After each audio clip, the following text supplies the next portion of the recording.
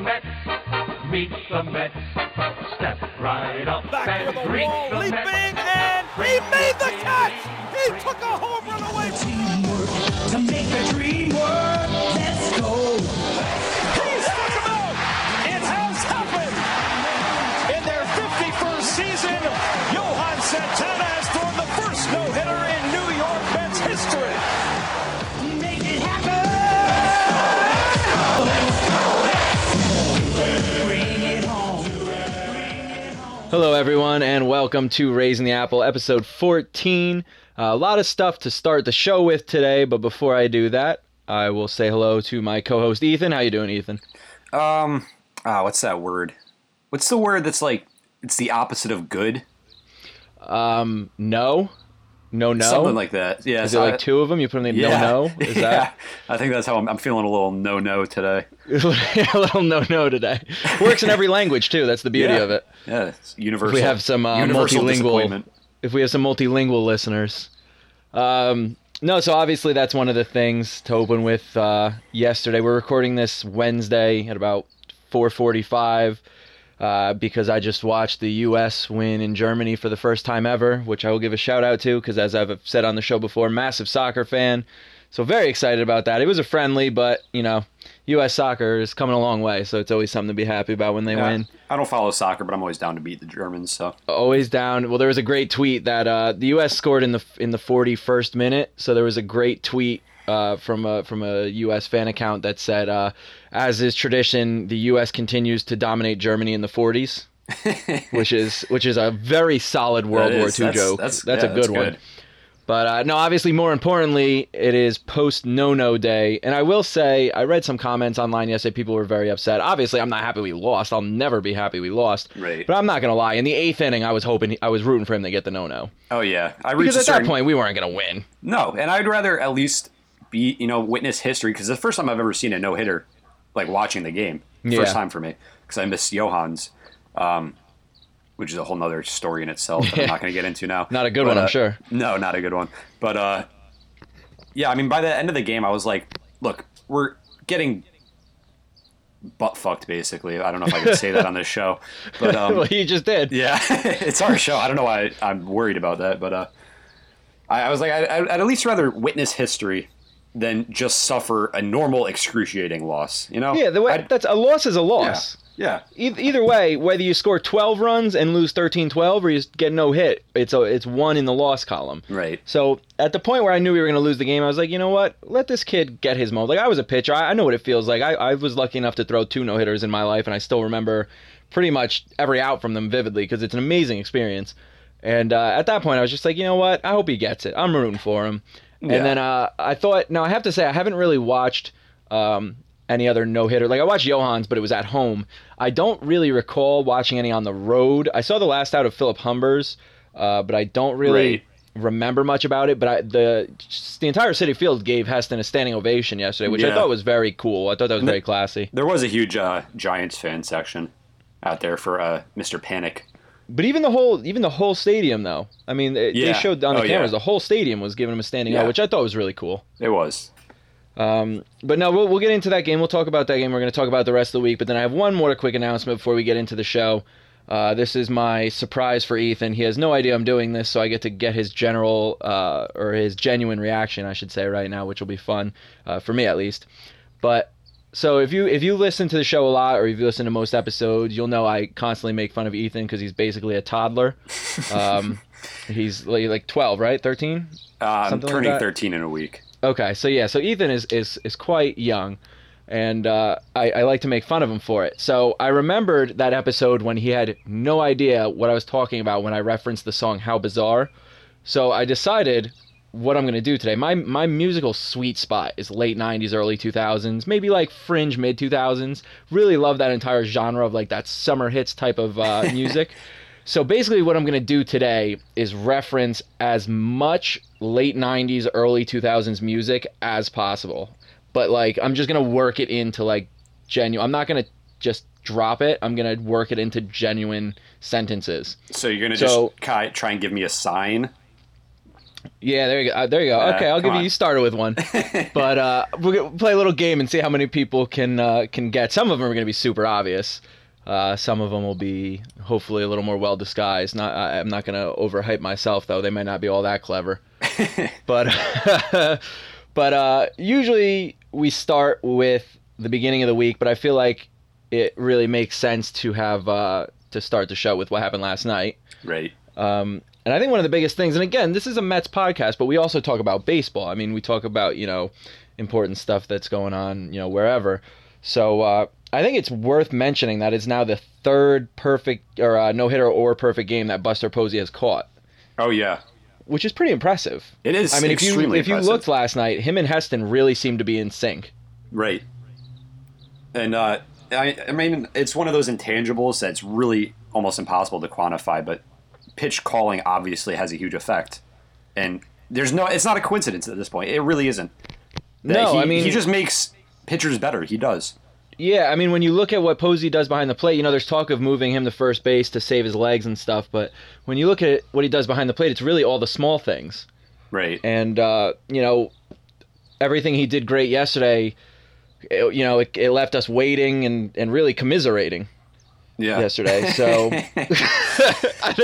I've made 3 already, and that's the first one you got. Oh, what were the other 2? I'm not telling. Oh, son of a... All right. You're gonna have to listen back. You finally caught one. That's the third one I've made already in the first 60 seconds. Wow, I'm good. Going harder than I expected. Yeah. Actually, I doubled up there. That was the same song as a different reference. But I missed it. No, but in a genuine sense, it really does show that. I mean, I don't think he gets talked about enough because of the talk of moving him to first base. Right. To save his health. I think people overlook the fact that he is a very good catcher. He is. And people just talk about his bat all the time, which is obviously extremely warranted because he's probably the best offensive catcher over the past, 6-7 years since he came up. I don't think there's anybody who's been better. I don't know if it's been that long. But you know what? I think it has been that long. Holy I think he came up in 2008. Wow. He won Rookie of the Year. I'm not old, but that makes me feel old. he's still only 27, 28? Yeah, no, he's young. I don't even know if he's that old. He might be 20, 27. Yeah, sounds about right. Yeah, he came up pretty young, and he's speaking of catchers, though. 15. Speaking of catchers, today is a very, very good day for catchers. It is. Mr. d'Arnaud, our Superman, comes back.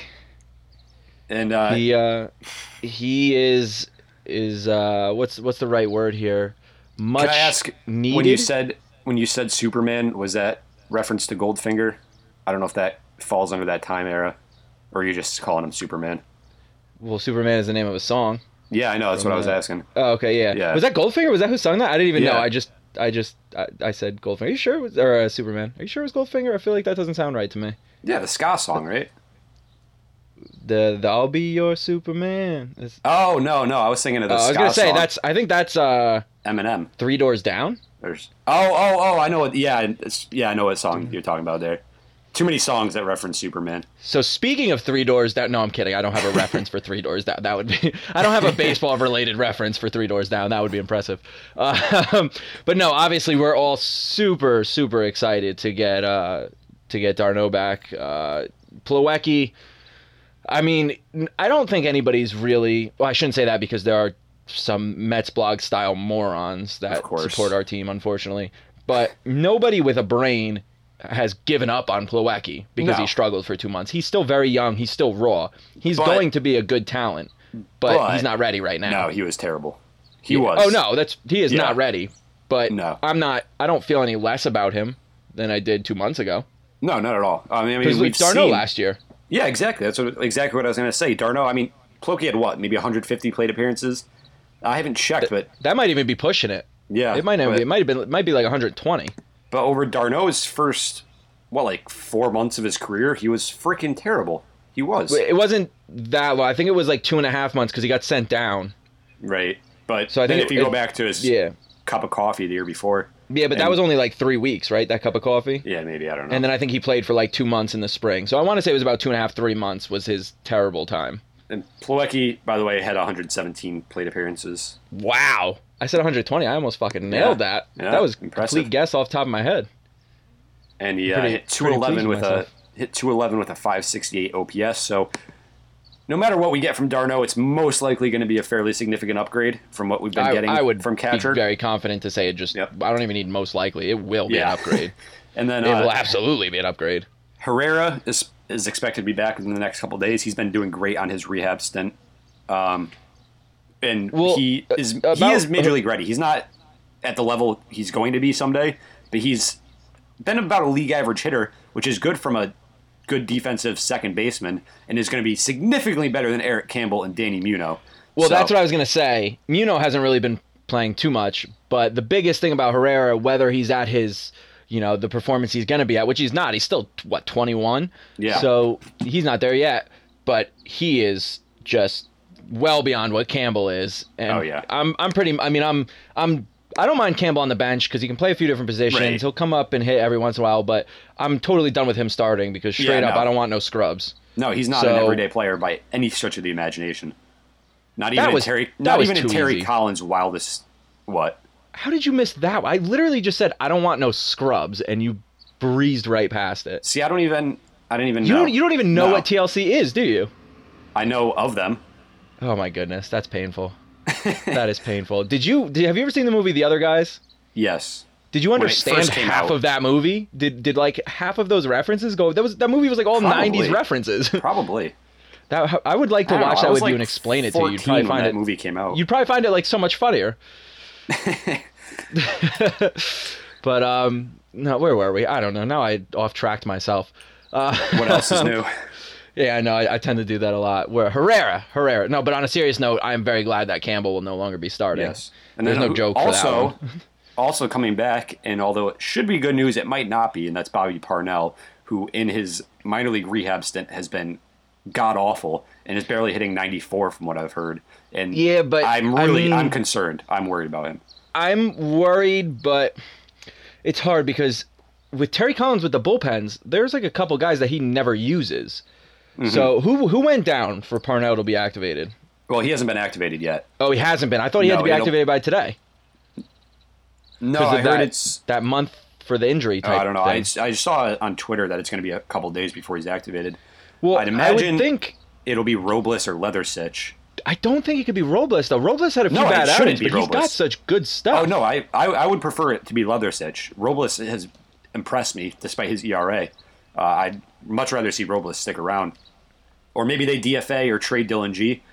That's my choice would be Yeah. G because I actually think Yeah. Leathersitch has looked all right too. I mean, he's Yeah, being he used doesn't look completely bad. wrong, Yep.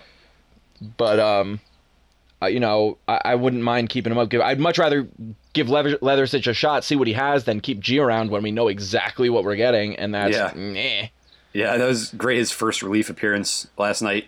Well, like the second pitch was 20 rows deep to freaking Joe Panic. All I know is that G, DFA G, bring in Parnell, see what he's got. I want it that way. Yeah, That's yeah, what I I got want. that one. I got that Okay. one. That one was too obvious. I know. I said some of them are going to be very, very obvious. I'm still trying to figure out a way to work in an Anthony Recker "Baby Got Back" joke. I have to figure out what direction I want to go with that. Well, you But, could ponder that.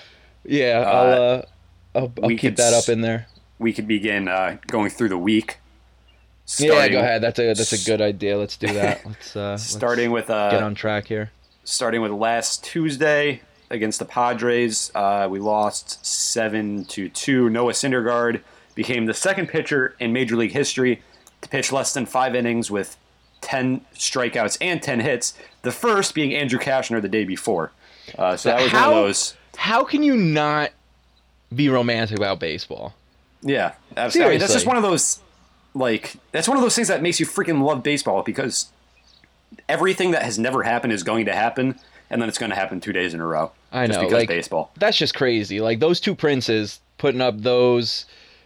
Yeah, I had no idea how to. I had no idea how to work that You one in didn't any know where you better. were going with that one. so, well, I knew what I was going to say, but I knew it was going to be completely obvious. But no, for them to do that, and I mean, you're talking about two very good pitchers Yeah. to do that on back-to-back day. Like that's just two That blows pitchers my with mind. two awful defenses behind them, to be fair.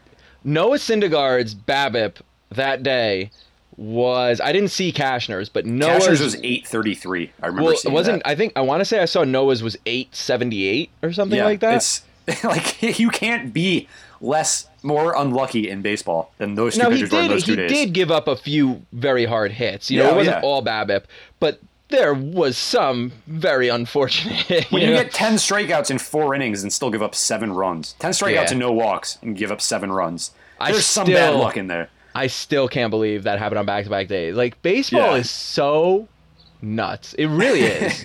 It really is crazy. Yeah. And it but does that to you anyway, all the time.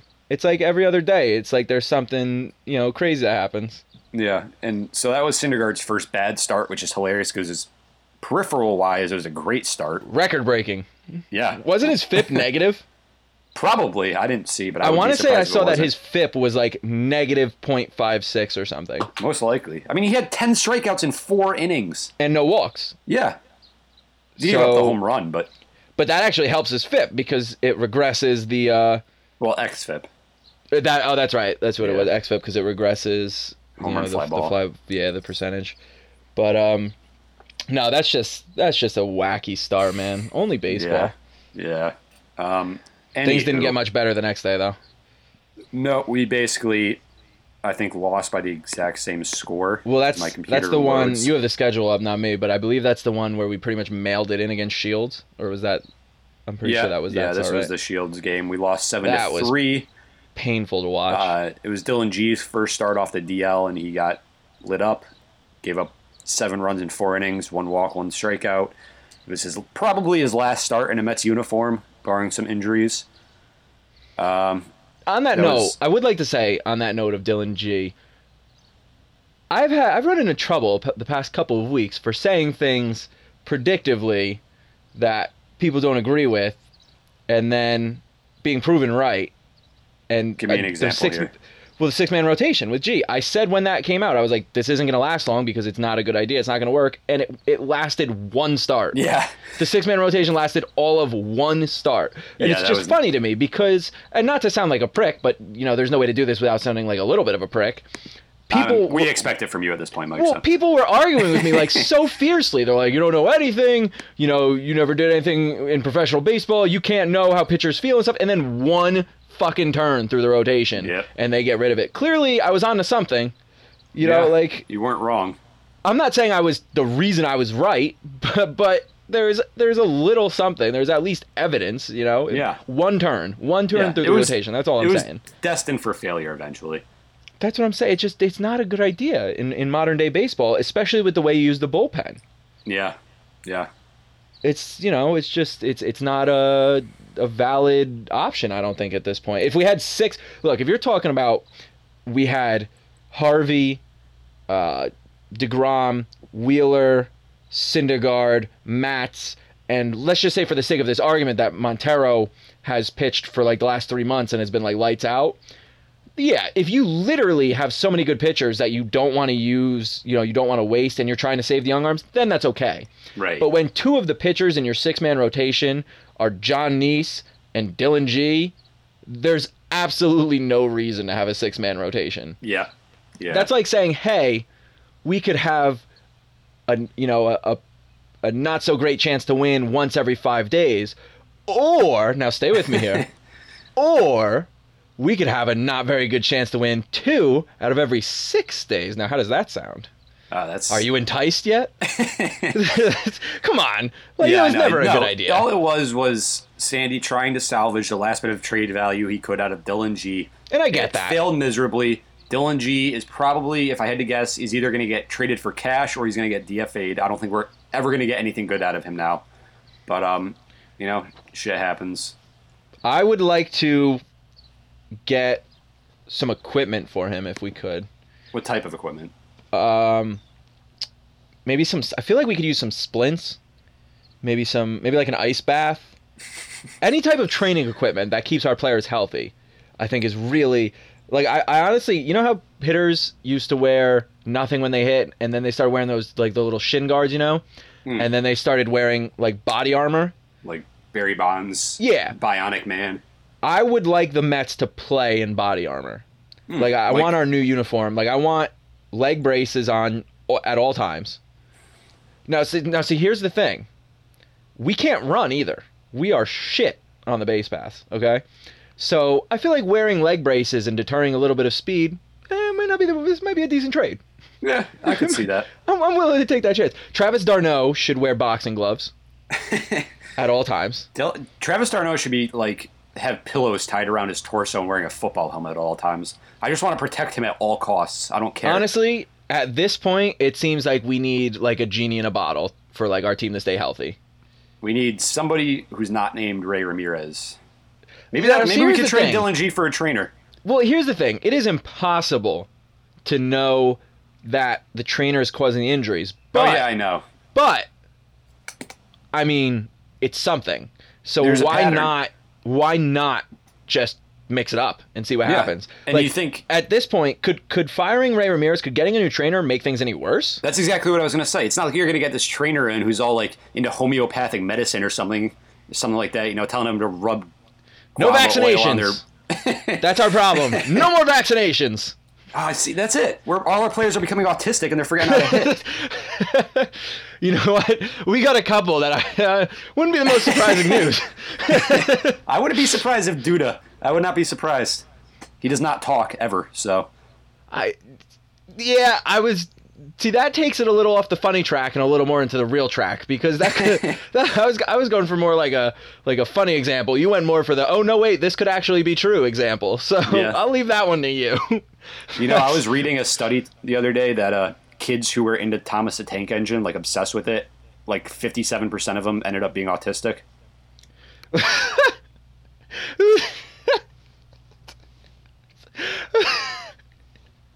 Guess what my favorite show was growing up? Oh my god, it all makes so much sense now. Oh my god, that is hysterical. I can't even breathe right now. I'm crying. I'm literally tearing up. I had two favorite shows growing up. One was Scooby-Doo and the other was Thomas the Tank Engine. Oh my god, I'm literally crying. This all makes so much literally sense. crying. It's all coming Oh together. my god. I am dying right now. I'm so glad you read that study. Oh my god. Oh man. All right, I need to regain composure here. Oh my goodness. I didn't know where you were going with that statement. I didn't know how you were tying Thomas the Tank Engine into that story. I thought you were going to say 57% of kids whose favorite show is Thomas the Tank Engine ended up becoming baseball players. You might have to have a talk with your psychiatrist, Mike. I need a breath. I had a good point I wanted to make after that, and now I have no idea what we're even talking about. I think it was a reference to. I think it was going to be like a good '90s music reference, and now I can't remember what it was. Oh well. Oh man. Okay. You know what though? Back to a little bit serious. When it comes to G, if we do manage to get rid of him, good riddance. And I don't mean that in a mean way. I mean that in I needed another '90s reference way. Yeah. But on a serious note though, it is not totally good riddance, but it's almost good riddance in a way because I'm glad that the decision making is now being taken out of Terry's hands. Yeah. Because at this point, there's really just no reason to have him on the team, and I feel bad because he seems like a good guy, maybe a little less so in the last few days, which is unfortunate. But it's just baseball's not only a business, but you're playing to win. And Right. these guys should understand that. They're professionals. They got the job. You know how they got their jobs? By being better than somebody who had that job. So, you have to realize that you play to win. It's a business. You make money. You make money by winning. He's no longer... I wouldn't even say he's in the top 8 starters we have. Right. Yeah. So, there's really no place for him anymore. Yeah. So it is, it's unfortunate, but it happens, and it is what it is. Yep. Anywho, So- moving on. Yeah, on that note, we will, let's hit Guess That Met. We're at a good Okay. time for Guess All That right. Met, and then we'll come back. We kind of touched on all the random news, so we'll come back with the rest of the week, which, do we have to? Yes. Yes. Are you sure? Yep. We can just do wins if you want. Just do the wins. Yeah, let's just do wins. Let's only do wins. All right. Speaking of only doing wins, I'm in the lead, and we'll move on to Guess That Met in just a second. Yeah. It's time for Guess That Met! All right, so it's time for Guess That Met. I retook the lead after. I will give you credit, though. I mean, you had a solid, it had to be 2 months. You had a solid, I would say 2-month run of being on top. Good. Yeah. That was a good stretch for you. I'm coming back. I'm only on top by half a point. Or I guess I should call it a half a run. I mean, it is baseball. Yeah, that's true. Oh, that's hilarious. Sorry, I know it's quick sidetrack. I have the TV on in the background and some Samsung commercial, and it showed a text, like this new text way where it comes at the bottom of the screen. You don't have to do the whole screen. And the text said it was from Grandma, and it said, "You're my favorite. Don't tell your sister." That's hilarious. That's a good commercial. That's funny. Yeah, you should. Are you getting paid by Samsung? Is that what's going on? Yeah, no, we should contact Samsung now. I feel like we just advertise them for free. That has to be. All right, let's be serious. At this point, that has to be like the third or fourth product that I've endorsed on this show. Yeah, I'm not entirely convinced that you're not getting paid on the side here, Mike. I want to cut. I'm just not telling you. I'm going along with it. I want to cut. All right. Let's move on to the actual Mr. Met now, and I will give you first because for a nice change of pace, I'm in the lead, so I will be home team. All right. So I will go with the I'll start jersey number. I'm going to go jersey number first. Right. So we're going 2013. All right. In 2013, this New York Met wore number 53. 53? I know this one. Yeah? Pretty sure I know this one. It was right. Mr. Chick-fil-A Jeremy Hefner. All right. Yeah. Very nice. You did get it. I went slightly topical because a lot of people have forgotten about Hefner. I don't know where he stands in his surgery. But because he had the second surgery. Yeah. So he'll be coming back next year at the earliest.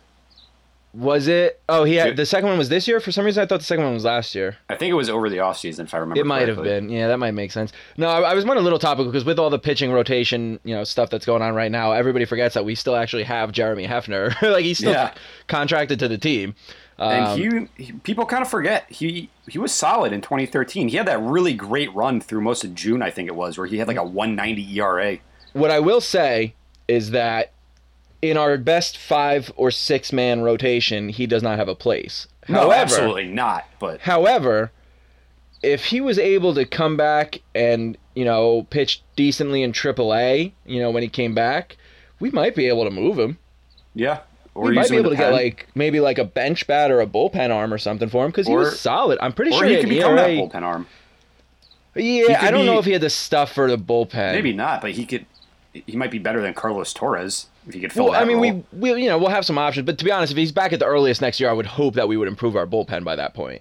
Yeah, you'd think so, but I mean, over 130 innings in his last fullish year before he got hurt, a 4.34 ERA, which isn't great. Well, it's not even really good. It's just meh. But I mean, there's teams you could probably trade him to the Rockies with that ERA. He'd be their ace. Yeah, right. He'd be their best pitcher. I mean, he pitched all right. I mean, he was good in maybe 20. He was good in 2012 too. Towards the end of the year, I remember. Towards the end of the year, he started terrible, so his numbers look bad. He had an ERA over 5, but his FIP was low, wasn't it? 3.66. Yeah. But he also started just terribly. He finished very well. Yep. If I'm remembering correctly. Although I was at a start in September of that year. We gave up 7 runs in 2 innings to the Braves. And that one brought him down because I do remember that. Other than that, it wasn't so. So I mean, he had a couple but rough starts in there. He was prone. Well, he was prone to the big inning. Yeah. He was prone to the big inning. So who knows? Maybe if he comes back, he pitches all right in AAA. Maybe we can get something for him. Yeah. But all right, so you take the momentary lead, which makes this very intense right now. So go ahead and hit me with it. All right. In 2011, this New York Met wore number 20. New York Met wore number 20. Now I'm going to guess that is a hitter. 20 doesn't really strike me as a pitcher's number. I'm trying to remember who the hitters were that year. I'm trying to remember some obscure people. Baxter was 23. Willie Harris was 22. I love how you remember Willie Harris's number. I don't know why I remember Willie Harris's number, to be honest. I just do. I have no idea why I remember Willie Harris's number. Because that poster above your bed. I think that was the year. Was that the year Fernando Martinez was up? That might have been the year Fernando Martinez was up. I think he was in that range. There were two guys I remember from that year. Now, I don't know. See, here's the thing. I know you want your lead back. So that's why I feel like it's going to be some obscure fucker. So there are two super obscure guys that I remember from that year. There is Fernando Martinez. Not that he's super obscure, but he was with the team for all of, like 3 months? So there was...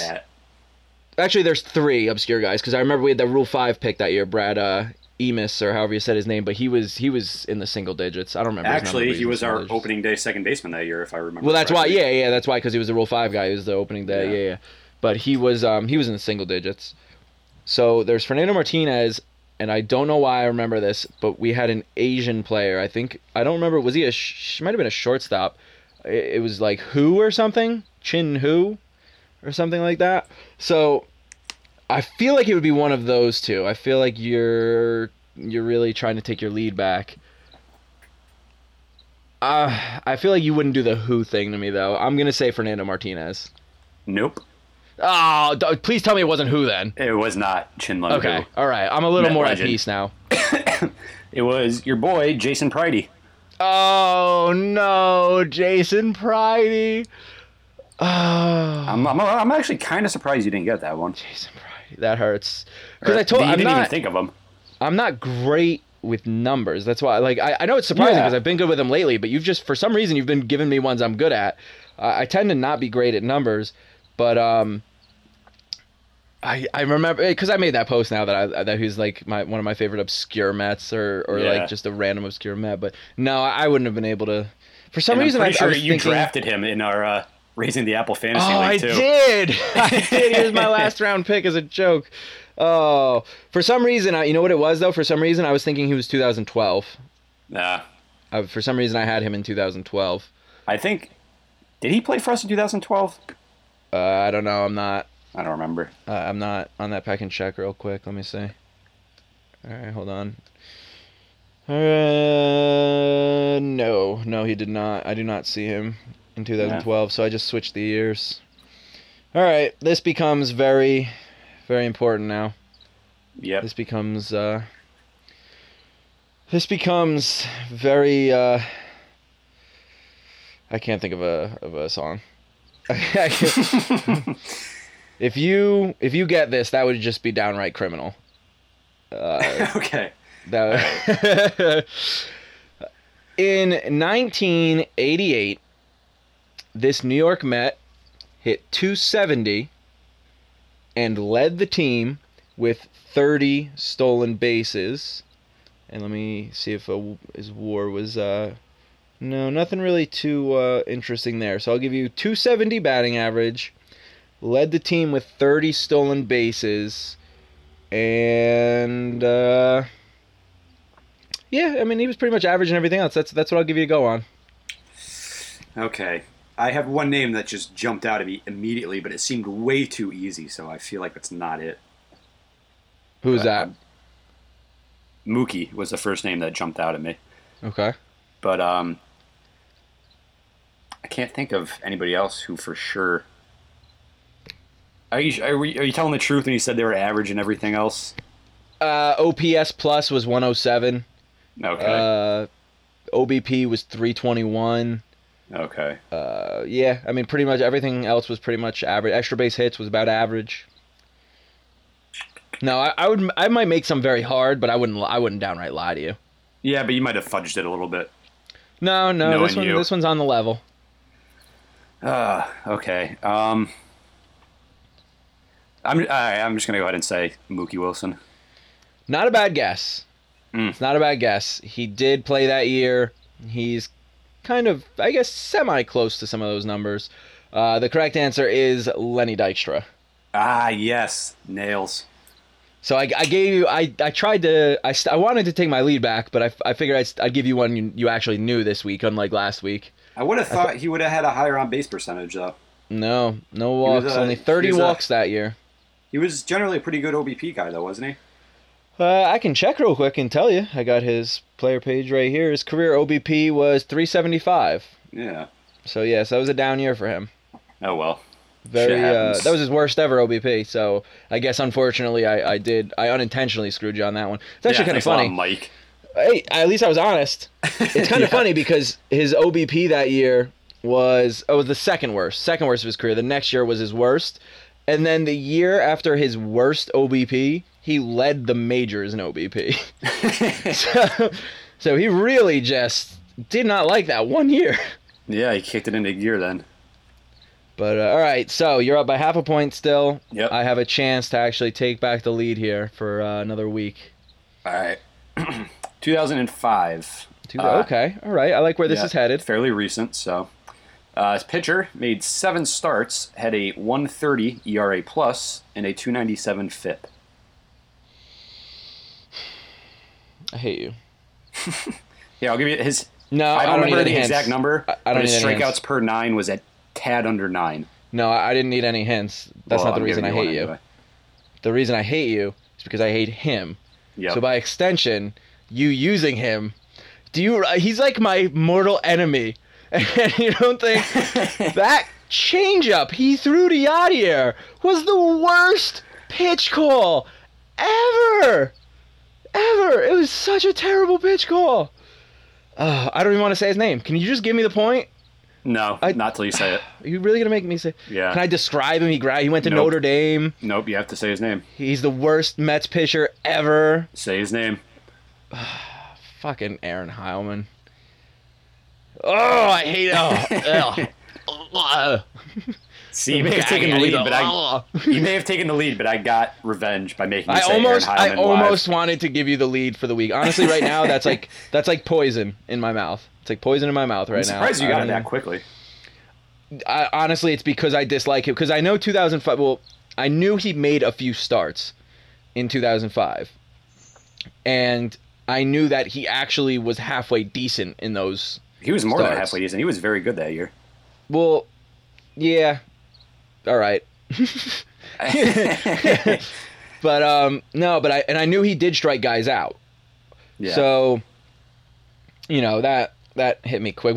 There's 2 guys that I will know right away. That's guys I absolutely love and guys I absolutely hate. And so I'm very good. Like it's funny. I can actually tell you, random. There's random stats that I actually remember. Like I can tell you, in 2005, David Wright hit 306 and had 27 home runs, 102 driven in. I just know those stats off the top of my head. I really hope they're right now. Are you still looking at the page? No, but I'm going to bring it up now. All right, please. It was 306, 27, and 102. Because I had him for fantasy that year, and that was like his big breakout year. So I specifically remember those stats, and I really, really hope I'm right. Wow, you were. Yeah, all 3 spot on, right? Yep. Yeah. Well, it's funny. Well, because it's the same way that I can tell you that in 2004, Oliver Perez had a 2.98 ERA and a 239 strikeouts. It's because I had them for fantasy and they carried me to a championship, so I remember that shit. It's impressive. I will. Yeah, and I believe his strikeout per 9 that year was exactly 11. And I should clarify that the reason I know Oliver Perez's stats not only because of fantasy, but because, and I know I'm going to be shamed for saying this, he is one of my all-time favorite players. I loved Ollie when he first came over. I loved him. I loved Oliver him. Perez. He kind of pissed me off towards the end there, but I know after the first 2 years with us, he was complete shit. But I love Oliver. It was something about him. I don't know if it was the way he pitched. For me, it was always his ridiculous the motion. The high socks, and the fact that he always jumped over. The way the way he always jumped over the foul line. That was a big part of it. I always jumped over him. I was very superstitious on that. I always jumped over the foul line, so I love that he did that. I love the high socks. I always wore high socks. He had a funky windup. I loved and he was a little crazy. He was a crazy person. He was I crazy. fucking loved it. Yeah. I got to tell you, everybody in the world, when he started Game 7, everybody was like, "Oh shit, what did we get into?" I was like, "Hell yeah!" I was like, "Let's do this, Ollie. We got this, dude." So And pumped. we didn't have it. He did great. Well, he got lucky that home run was robbed. That game might To have be been a honest, blowout. even if that home run didn't get robbed, that would have been. He still would have thrown 6 innings of 3-run ball. That's not that bad. Yeah. That's not that. I mean, as it is, he threw 6 innings of 1-run ball. That's for Game 7. I'll fucking take that every day of the week. Yeah. So Maybe not anymore. Not anymore. Not with our bullpen. Yeah. But Not even with that bullpen. I think I would. All right. Here's it. You know what? I have a game we're gonna play at the end here. At the end of the Okay. show, we're gonna play a game. So let's move on. So I retain the lead by half point. We're right at the 40-minute mark, so it's a good time to move on. Let's hit the second half of the week, and then we'll play that little game that I just had the idea for. Not really a game, just a hypothetical thing. But Okay. we'll do that after this quick break. You're listening to Raising the Apple, your home for all the latest Mets news, analysis, and predictions. All right, so we're back with the second half of Raising the Apple. We're going to move on to the second half of the week, or the second 2/3, I guess. Really, we only did 2 games in the first half. But the second half of the week, let's just say it wasn't exactly peaches. It wasn't, but we had some good games sprinkled in there, including starting with the Thursday game against the Diamondbacks, Harvey Day. He continued his little odd home run trend he's been on. He gave up 2 home runs, but only 2 runs. They were both solo shots in 7 innings with 1 walk and 9 strikeouts. I commented on that online because somebody had said something about how they're so much dramatically worse than a couple years ago. And I think that's very easy to explain, to be honest. I think it's very easy to explain. After the surgery, I mean, it's still Harvey pre-surgery he would sit 97 and 99. He'd be there all game. And it's very clear that this year with the surgery, he's not doing that. He's sitting 94 to 96 and just kind of taking it a little easy. And then when he gets into tough situations later in the game, then he hits that 98 again. Yeah. But he's a guy that pitches very effectively up in the zone. He's got that good jump on his fastball. But when you're doing that at 94 instead of 98, you're going to get hit a little bit. Yeah. So, and the good news is to it compensate, happens. he's been great with his walks so far this year. Yeah. I think he's like 3rd in the NL in walk per 9. Yeah. So he's been, like I said, I think he's just taking it easy after the surgery. The home runs don't worry me at all. Once those few miles an hour come back, I think we're going to see the home runs go down. Yep. And plus, to be honest, he's a hard thrower, so it happens. The harder you throw the ball, the harder it gets hit. So, it's a fairly common problem with hard throwing pitchers. Yeah. Verlander had the same thing early in his career, if I'm not mistaken. I think that was his problem early in the year. He was striking a lot of guys out, but he was giving up a lot of home runs. Yeah. So it's something that can happen with hard throwers, but I think once he gets those 3 to 4 mile an hour back on his fastball, I think we're going to see the home runs go right back down. Yeah.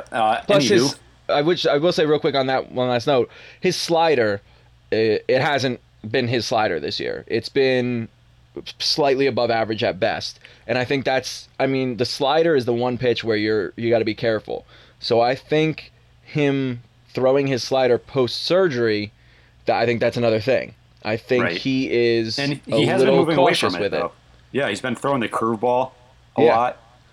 Change up a little bit more, if I'm not mistaken. He's been very cautious using his slider, and I think when he gets back next year to full, not worried about the surgery anymore, I think we're going to see those mile an hour come back. I think we're going to see that slider come back, and it's going to be back to 2013 Harvey. Yeah. Which he hasn't All right, exactly so, not been this year. No. He hasn't. He had 2 bad starts. Yeah, but it's hard to be 2013 Matt Harvey because 2013 Matt Harvey had setting like the the bar so second high. lowest FIP in the 21st century. Yeah. So anyway, that game we won 6-2. Your boy John Mayberry is well on his way to your 2-win projection. Oh, he had that 4 for 5 rough. with 2 doubles and a homer. Doing me dirty with that. Jesus. Every episode you got to bring that up. Oh, my goodness. I regret that one. I predicted Lagares to have a breakout offensive season, so you could always rub that in my face. To be fair, he's been hurt. Mayberry's just been shit. Yeah. But I don't know. That game brought his OPS all the way up to 667, so I know he's on his way there. So, yeah, that was, the bats came alive a little bit in that game. Playing in that dry Arizona air helps. Yeah, really isn't much else to say there. Speaking of hitting or not hitting, I have to say, the fact that Michael Kadire is hitting in the 270s shows that he is really living a semi-charmed life right now. Because that was way too obvious. I know, but there was no better way to do that one. but it also pertains to the statement, though. I mean, he really is living a very, very lucky life right now because there is no way he should be hitting in the 270s. No, he has. I've been saying this. He's had some of the ugliest swings I have seen since Ike Davis 2013. I'm looking at his BABIP. They're not that bad because that's like. I mean, in 2013, Ike Davis looked like if I went up there and tried to hit a 90-mile-per-hour fastball, that's how I would look. Michael Kadire just taking these huge fucking rips at everything, no matter where it is. When's the last time he didn't swing at a pitch? I don't know. I think it's before the Mets signed him. Yeah, probably. It might go all the way back to Colorado. Yeah, 2011 maybe. Where is the best place to find BABIP? I don't see it on Baseball Reference. I guess I'm going to use... If you go, like, if you hit, like, more stats or something like that, it's on there. On Baseball Reference? Because I really want to know his BABIP right now because... It's actually not that high right now, if I remember correctly. It's not obscene. He struck out so much, though. Yeah. No, it's like... I want to say it's, like, in the 330s, maybe. That's not, I guess, too obscene. I don't know where that more stats button is. I knew where that was because I've used it before. It's right next to where it says standard batting, right above all the stats. Oh, right there. There you go. It's a giant-ass button, so let's just pretend like I didn't know that. Or let's pretend like I did know that, rather. 338.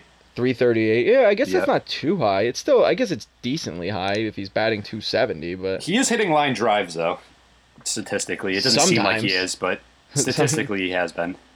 What the hell's a line drive then? A swinging bunt? Does that count as a line drive? But yeah, no, I mean, our hitting needs to pick it up one way or the other. I mean, we need guys to get healthy, really. Yeah. But, the thing with hitting is, I'm not, like, I'd rather be in our situation than Toronto's situation. I have to say that. And some people might disagree, but hitting can go through hot patches and cold patches, and our hitting is just, injured. Our, Darno and Wright are arguably our two best hitters, and they're with Duda mixed in there, and they're both injured. Herrera is going to help. He's going to be an improvement over Campbell, that's for sure. Yeah. So we need to get healthy. Toronto's pitching is just awful. Yeah. So that's true. I'd rather be in our position, and plus we can still move for a bat. Yeah, absolutely. So who knows what's going to happen now? Tulowitzki's really heating up, by the way. He has been piss hot over the last couple weeks. Still don't want him, though. I mean, I would take him on the team in a heartbeat, but for what he's going to cost, I don't know if it's worth it. And then the last thing we need is another guy on the DL. Yeah, it's just if he was a guy that played 155 games a year, I'd probably pull the trigger. But, yeah, absolutely. But for what we'd have to give up, I mean, he could literally play 90 games a season for us. And you know what? Statistically, he'd probably still be the best shortstop in baseball. But is that really worth giving up one or two, decade arms? No. I don't want to give up Syndergaard for anybody at this point. I don't. Plus, Wilmer's been all right. Yeah. He's been serviceable. He's cooled off a bit lately. We can't turn a double play to save our fucking lives. Right. But he's been, all right. I still don't know why anybody throws him an inside fastball. That's literally... Go back and watch every single one of his home runs this year. It's on a low and in pitch. I don't know why people still throw it to him. If you go on Fangraphs and look at his heat map for the strike zone, it's hilarious. It's probably all down and in. Inside, and then down and in it's just bright red, and there's just blue, slowly gets bluer and bluer as you move away. I know. I don't get it. It's like, how do major league pitchers not look at this shit? I don't get it. Yeah, who knows? I don't know. All right. So next game was a loss. That's all we need to know. Yeah, 2-1. This is Cologne. Oh wait, did I accidentally skip ahead? No, you definitely skipped ahead. I was gonna say Cologne didn't start that game. After the Harvey game, I had already moved forward. Should be Nice, Yes, it was Nice. Because Nice actually did not pitch that bad.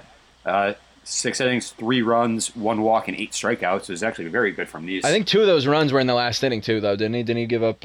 yeah. In the last inning he pitched, he gave up a couple. Yeah. Our offense didn't do crap against Jeremy Hellickson. Yeah, who's been mediocre this year. Yeah, Kadire hit a home run, and that was it. If we get 1 run, it's a Kadire home run. That's Jeremy Hellickson was like, straight up, you can't touch this. And we were like, okay, cool. We were like, all right, Whatever you say, sir. that's fine. We'll just go ahead and not touch it then. Yeah. All right, go ahead, skip. So I don't skip, wanna... go, next one. All right, next one we also lost. That was G. Skip, next one. No, next one was Cologne. Next one was Cologne. Oh, that's right. That was the Cologne one with Yeah. That was unfortunate. One pitch. He pitched so well. Yeah. It's too bad we can't score to save our fucking lives. Yeah, 'cause he that pitched so game well. was frustrating to watch. That one hurt. We had 10 hits. Yeah, that 10 one hits, 1 run. That one hurt. It really did. I gotta say, because he pitched so well. Look, we all love Cologne. We love watching him hit, but he is an average pitcher. You know, his crazy start to the year where he was in the low 2s, he's not going to do that. He's an average pitcher. His ERA is going to be around 4. So if he goes 7 innings and gives you 2 runs, you need to win that game. Yeah. Plain and simple, you need to win that game. Yeah. That one pitch should not have lost the game for us, but it did because our offense got nothing against freaking Chase Anderson. Who the hell even is that? I didn't think he existed. He's actually decent. I have to never even heard of admit, him. I have to admit, because our offense has been so terrible, I took Chase Anderson for DraftKings that day, and I so won it was like your fault. well, I won like $50. So I think I'm a good little excuse. selfish. I think I'd rather have the $50. To be honest, it's 1 win, $50. Yeah, if we miss the playoffs by 1 win, I'll feel bad about it. But for now, I'm enjoying my $50. Well, if we miss the playoffs by 1 game, I'm gonna come back and rub this in your face. So. Yeah, I know you will, because you still didn't let me forget about John fucking Mayberry from 3 months ago. So, all right, let's move on to the happy one, the next one. Okay. The DeGrominator. Yes, DeGrom. DeGromination. Nasty as always. And our bats finally came alive. 4 home runs in the game. 2 from Granderson, 1 from Campbell, and 1 from Flores. Let me scroll down here. DeGrom, 7 innings, 2 earned runs, 3 walks, 10 strikeouts. And I gotta say, he has been our best starter this year. You say 2 earned runs, right? Yeah, 3 runs. because he gave up 3 runs, but only 2 were earned. Yeah. I don't think that's up for debate. He has been our best starter this year. He had 1 bad start against the Yankees. Other than that, he's been great. Yeah, exactly. I mean, he had 1 bad start against the Yankees and 1 mediocre start. And other than that, he has been rock solid. Yeah, and he's just getting better, it seems. It's like he was at the end of last year, where every start just seemed to top the last one, and you were like, how the hell could he possibly improve on this? And then he goes on and strikes out the first 8 guys, and he's insane. I mean, he's unbelievable. And the biggest thing was that Yankee start that was by far his worst start of the year. It was such a easily pinpointable reason for the bad start. He's throwing his changeup 90 miles an hour. Yeah. I mean, that's, if you first of all, if you throw your changeup 90 miles an hour, it's not going to have any movement. Right. And second of all, it's nowhere near a big enough difference from his fastball. They were just teeing off on it. And, he said, oh, you know what? I should probably throw this pitch slower. And then he did. And then he's been great. And despite that 1 bad start, his ERA on the season is still 2.42. Yeah. Which is extremely... hold on. I'm going to try and figure out what it was ERA, without that start. Yeah. That's it's a tall task for you. This computer just not cooperating right now. I'm just going to keep talking at this point because it's already 5:45 on a Wednesday, and I'm not editing because I have to go to work in like an hour. So I'm just going to fill the dead air here with how you guys doing, everybody? I know this isn't live, so you can't respond or anything, but I'm just checking in on you guys, making sure our listeners are happy, having a good time. Hopefully there's some soccer fans enjoying the U.S. win. U.S. under-20s won the round of 16 at the World Cup last year. Actually, I'm doing this podcast, just to know how dedicated I am. I'm doing this podcast in like 3 hours of sleep right now because the U.S., the under-20 World Cup is in New Zealand. So the U.S. round of 16 knockout stage game against Colombia last night was on at 3:30 a.m. So I woke up for that. So I am dedicated to the cause here. And we won. We appreciate it. We appreciate it, Mike. So... All right, so by the way, his ERA outside of that one Yankee Stadium start is 1.85. That is erection-inducing. Yes, it is. I guess is a way to put that. Yeah, that's one way to phrase it. He's been fantastic. I mean, he's a big-time talent. He's going to be he's going to be there. Legitimate, for years. absolutely legitimate. Yeah, 100%. And I'd be lying if I didn't expect him to regress even a little bit. I mean, I would assume it's got to happen a little bit, but you never know. I mean, but he hasn't. He's been debatably he's been better than he was last year. Look, if he doesn't get hard into cocaine, I think he'll because Doc Gooden didn't look like too much like regressing either until he friggin' blew up his nose, but he literally blew up his nose. But you know, he's a big time talent. I mean, we should be Yep. very excited. Like literally, I know this gets posted pretty much twice daily on the sub, but Harvey, DeGrom, Wheeler, Syndergaard, and Matz next year is just, I mean, It's amazing. there aren't It's words. So, no. There aren't It's so words. exciting. That It's so could exciting. literally, this is not a Mets fan thing. That could literally be the best rotation in baseball next year. Yeah. There is a very Absolutely. legitimate. I'm not saying it will be. I'm saying there's a very legitimate chance that that's the best rotation in baseball next year. And it's basically 100% homegrown, too. That's the best part. Yeah, I mean, I mean, the only technically, one I guess Wheeler is the only one that's they not homegrown. traded for Wheeler and Syndergaard. But we got him But early. they still developed them. Yeah, he came up through our system. Yeah. You know, I think he was with the Giants for what, a year and a half before he got traded. He was with us for Yeah. 2 in the minors. Pretty sure both so I would say Syndergaard- he's pretty much homegrown. Yeah, I'm pretty sure both Syndergaard and Wheeler were in like low A when we acquired them. Yeah, they definitely both were. That I know. So Yeah. well, maybe not low. I'm sorry, maybe not low. Just A ball in Right, general. yeah. But no, they were definitely both an A ball when we traded for them. So I think we could take credit, you know, for because that's and look, I'm not gonna try to make this a Yankee bashing thing, but it is different. The Yankees might trade for young players, but they don't really trade too much for minor league players like we have with, you know, Wheeler and like if they were going to trade Beltran to the Giants, they would have wanted like Bumgarner or, you know, like they would have wanted a young guy but a major league, like they don't take chances, you know. Yeah. And I'm fine with us taking chances. I think it adds to the excitement of the team to have these guys coming up through our system we can be excited for. I mean, just look at Astros. If you want a non-Mets perspective, look at Astros or Cubs fans right now. When you get talent coming up through your system that you got young and you developed and you have time to get amped about these young guys, to me, that's one of the best things in baseball. Yeah, that's it's one of my exciting. favorite things about being a Mets fan is that we do that. Especially because at the time we were trying to set ourselves up for the long term. So getting a guy who was, you know, in his second year in the majors, he would have been hitting free agency by the time we were ready. So Yeah, very exciting stuff. Yeah. And then we'll go ahead and move on to the last game, which was... Oh, no, the last game was That last was the night. It was the no-hitter. no-hitter. We Yeah, just we already covered that at the talked. beginning, which is perfect because it's good time-wise. So I'm going to ask you this little hypothetical. all right, go for it. This is... I guess I'll give my input, but I can't really answer since I'm the one asking. But here's my question for you. Would you rather have a reliever that will have an ERA of 9 by giving up 1 run every single outing? All right, so every time he pitches, he gives up 1 run, 100%. You know he's giving up a run, but only 1 run. So you can use him in any situation, but he has to pitch a full inning. Like if you're up by... Well, I was going to say by 2 in the 9th with like 2 outs, he can't pitch. Like, it's got to be a full inning. Okay. Or would you rather have a pitcher that... How do I want to word this? So a guy that gives up 1 run every inning, and you have to pitch him an inning every time. Or would you rather have a pitcher that goes 3 innings, a reliever that goes 3 innings, gives up no runs, and then the next time you use him, goes 3 innings, gives up 3 runs. So you're getting That's a good 3 question. innings. You're getting 3 innings of shutout ball, but then the next time you use him, 3 innings of 3-run ball. So you have to use him to give up 3 runs to get back to the 0 runs, and that's why it gets tricky. Yeah, I'd probably take the 1 inning guy. Yeah, I think there's less risk involved in that. because they're both 9 ERA guys. No, I'm sorry, they're not. The 3 Yeah, guys the other are 4.5, but- 4.5 ERA. Which is why I love this question, because it's tricky. Like you went with the guy with the double ERA because it's more of a sure thing, I guess. Yeah, is and you the can way to use put them it. every time you have a 2-run lead, and you're basically good. And you're exactly, you're guaranteeing the winning. I would have to say I would probably agree, but it is... I love questions like this. I love like the hypothetical, like guys like, type of... You can really only do it with pitchers. Can't do it with hitters so much.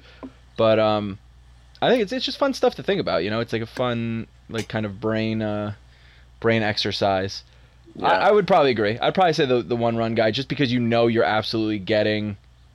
You know, like you can get away with a 2-run lead because most baseball, like I would say 80% of baseball games are played within 3 runs. You know, because you have to use them for the full 3 innings. So you'd have to put them in this, you know, for the start of the 7th inning at the latest. Right. So, you know, you might not always have a big enough lead at that point. Yeah. However, what would you do though if you're like the Blue Jays? What would you do if you're a team with a big offense? Would that change your vote at all?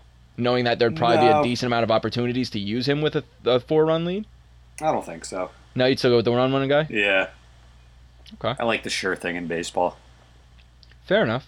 Would it change anything if it was 2 innings instead of 3? 2 innings shutout, 2 innings, 2 runs. Then yes, I would definitely take him. Yeah, you'd take the 2-inning guy? Yeah. Okay, interesting. Very interesting. Because you're not always going to have a spot to use him for 3 innings. I know. What happens if you're in extra innings and he's your last reliever, but you can't bring him in because you don't know how long the game is going to go or something like that? Yeah. No, very, very good point. All right, so we'll end the episode with that fun little hypothetical. We're at pretty much exactly an hour, so we timed it out well today. You guys got a nice mashup of an episode, kind of all over the place. So this was episode 14 of Raising the Apple. We've been a little sporadic with the schedule lately, but we love you guys. We love that you're really excited to get the episodes, but scheduling has just been very, very difficult. We are trying our absolute best, and we promise you that. We want to give you an episode on time every week, but scheduling has been very, very difficult. So we're going to continue to try to work it out, and we really want to do it for you guys. But we'll try to get you something, whenever we can. So thank you, Ethan, for joining me. Hey, it was my pleasure. And for everybody listening, you don't have to go home, but you can't stay here. It's closing time. Na na na na, hey hey, goodbye. I don't think that one's actually from the 90s. No, that's from like the 70s. Yeah, I don't know why it just popped in my head. That's our outro though to the show. I know I have it in there. And then this one has nothing to do with saying goodbye, but I'm going to end the show by saying Informer. It's time to All say goodbye. Abreu looks up, and we're going home. Goodbye. And the Mets win it. Walk away, it's hard to say goodbye.